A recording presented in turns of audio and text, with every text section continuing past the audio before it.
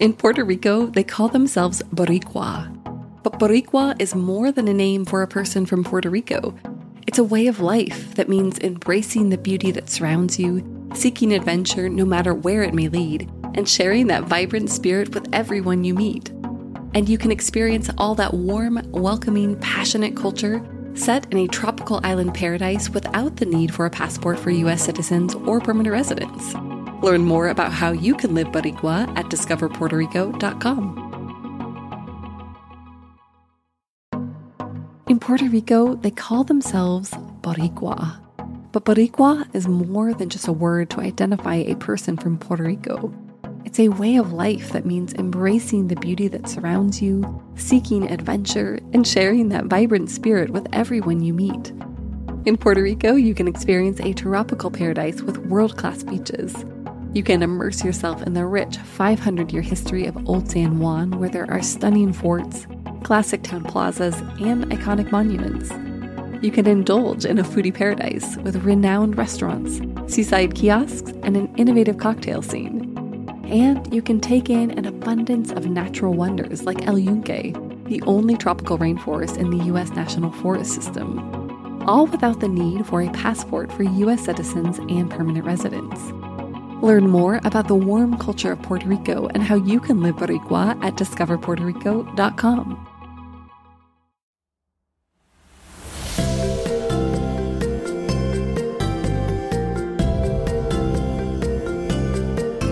Hey everyone, and welcome to Travel Tales, a podcast from Afar Media. I'm your host, Senior Editor Aislinn Green, and for the past 6 years, I've had the pleasure of working with some of the most creative and interesting people in the world. Comedians, philosophers, novelists, they've all shared their stories with Afar's readers about getting out into the world and just reveling in it. And now, each week on Travel Tales, we'll hear from some of our favorite contributors about a trip that changed their life. In this episode, we meet Ryan Knighton, an author, screenwriter, and one of Afar's contributing writers. Ryan is also blind, but that has never stopped him from embracing adventure. And so we wondered, what would it be like for him to go on safari?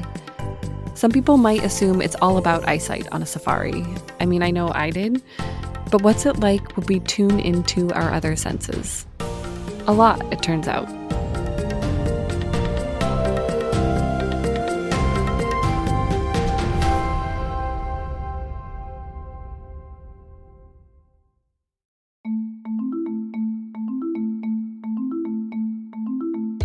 My wife and I had only been in Zimbabwe on safari for a few hours as our Land Cruiser nosed through the bush and cicadas buzzed overhead like power lines.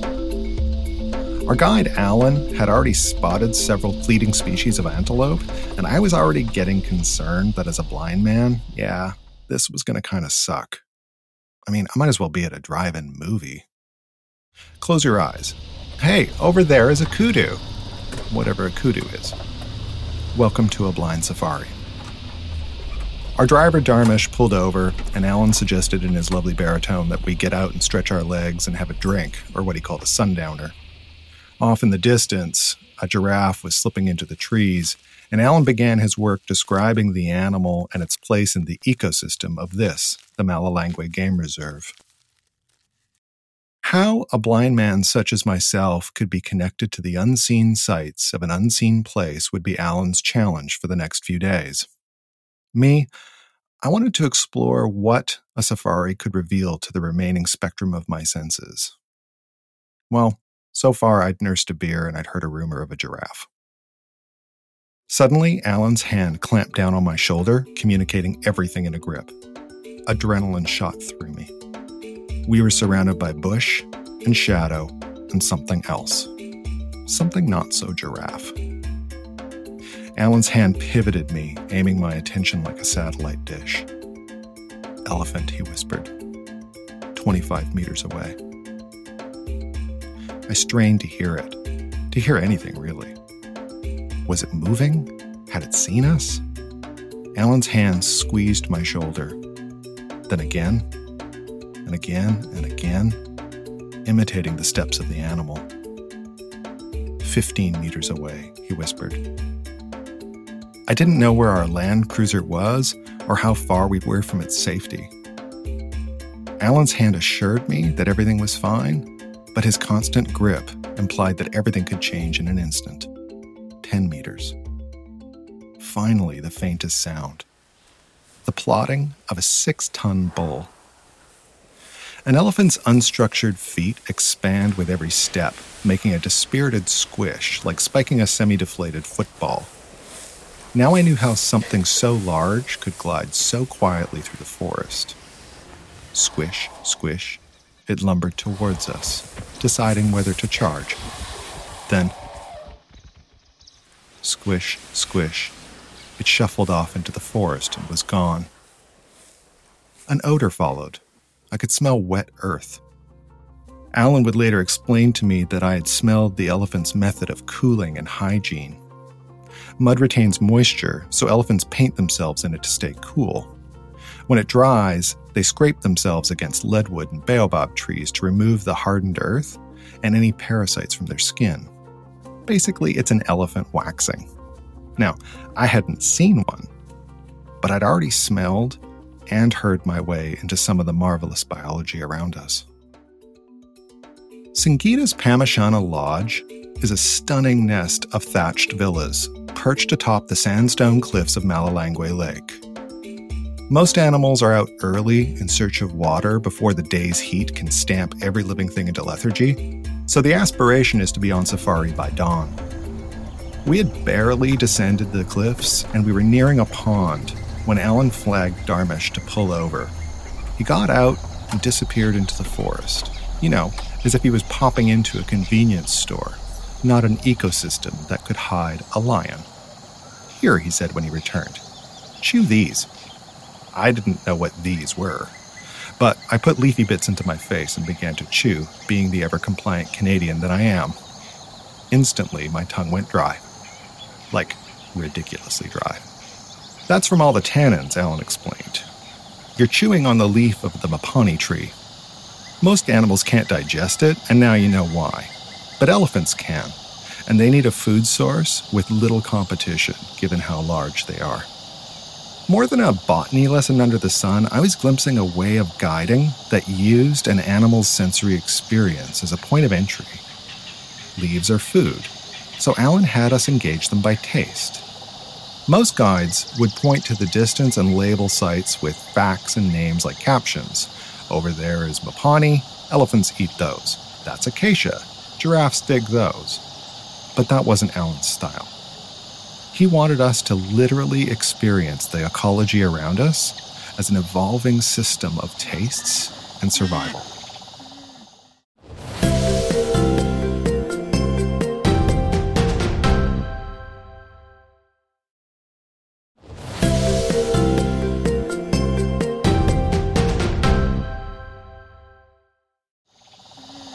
Soon 2 white rhinos appeared, a mother and a calf.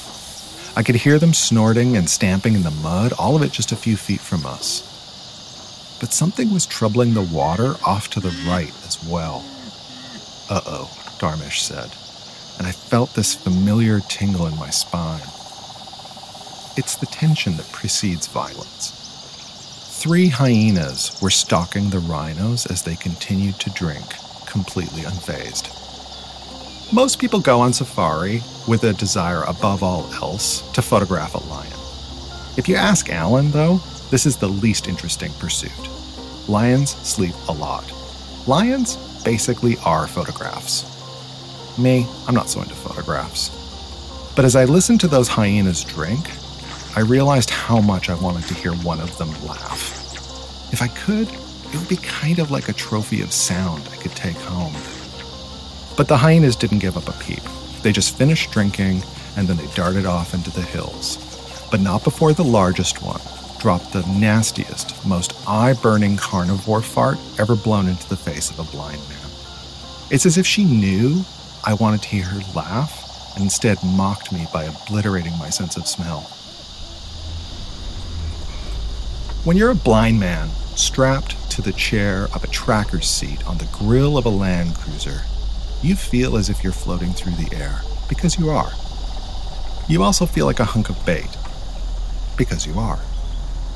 Within a few days under Alan's tutelage, I could flag for Dharmesh to stop if I smelled something disrupting the umbrella trees around us. A thin marbling in the air, something sour and sweaty like a horse. Moments later, maybe 50 yards away, a giraffe would appear. But I didn't catch a whiff of anything. The afternoon, Dharmesh suddenly locked up the brakes, and Ellen's hand shot through the open windshield of the Land Cruiser and clamped down on my shoulder on that tracker's seat. "Don't move," he said. "Black rhino." Quick movements can startle rhinos into a charge.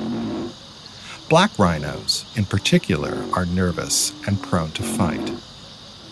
Quickly, Alan began to whistle, small and unthreatening like a little bird, just to let it know that we were here.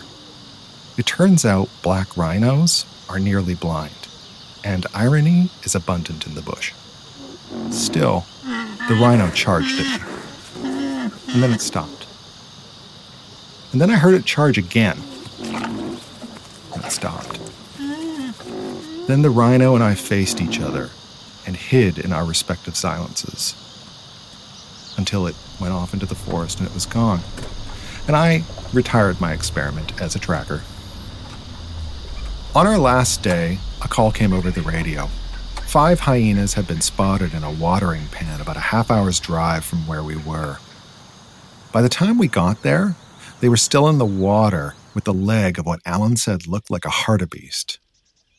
But squaring off at the pan's edge was a pack of wild African hunting dogs, about 20 of them, although the species is nearly extinct. They were closing in either to take the hyena's kill or to pick a fight. The air smelled of blood. Hundreds of tiny birds called quelea tornadoed above us in a humming swarm. There was a hot wind in my face, and it came from their wings. Then I heard it. The nervous laugh of a hyena. It sounded like the forced chuckle of an old man after a bad joke. Suddenly there was an explosion of water as the dogs attacked and rushed into the pond, gnashing at the heels of the hyenas, mobbing, circling, confusing them from every angle. The cries of the wild African hunting dog are probably the strangest sound I've ever heard, like a chorus of computerized twittering birds. Vicious, they bit the hyenas. The hyenas bit back and laughed, or wounded, squealed like pigs in slaughter. On and on it went for hours. What else should you do but listen? Given the near extinction of those dogs, that hyena fight might have been the only sound of its kind made on the entire planet that day. And I can still hear it.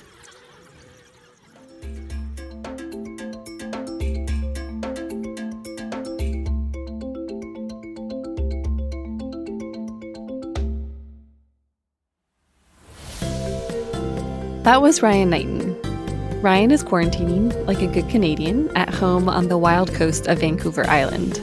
It is its own safari, he says. The bears are awake, as are the sea lions. Ready for more travel stories? Visit us online at afar.com/traveltales. And be sure to follow us on Instagram and Twitter. We're at Afar Media. If you enjoyed today's adventure, we hope you'll come back next week for more great stories. Subscribing makes this easy. You can find us on Apple Podcasts, Spotify, or your favorite podcast platform. And please be sure to rate and review us. It helps other travelers find the show. This has been Travel Tales, a production of Afar Media and Boom Integrated. Our podcast was produced by Aislinn Green, Adrian Glover, and Robin Lai. Post-production was by John Marshall Media staff Jen Grossman and Clint Rhodes. Music composition by Alan Koresha. And a special thanks to Laura Redmond, Sarah Storm, and Irene Wang. I'm Aislinn Green, your zoomed-out, under-traveled host. I can't wait to hit the road again. Until we all freely can, remember that travel begins the moment we walk out our front door. Everyone has a travel tale. What's yours?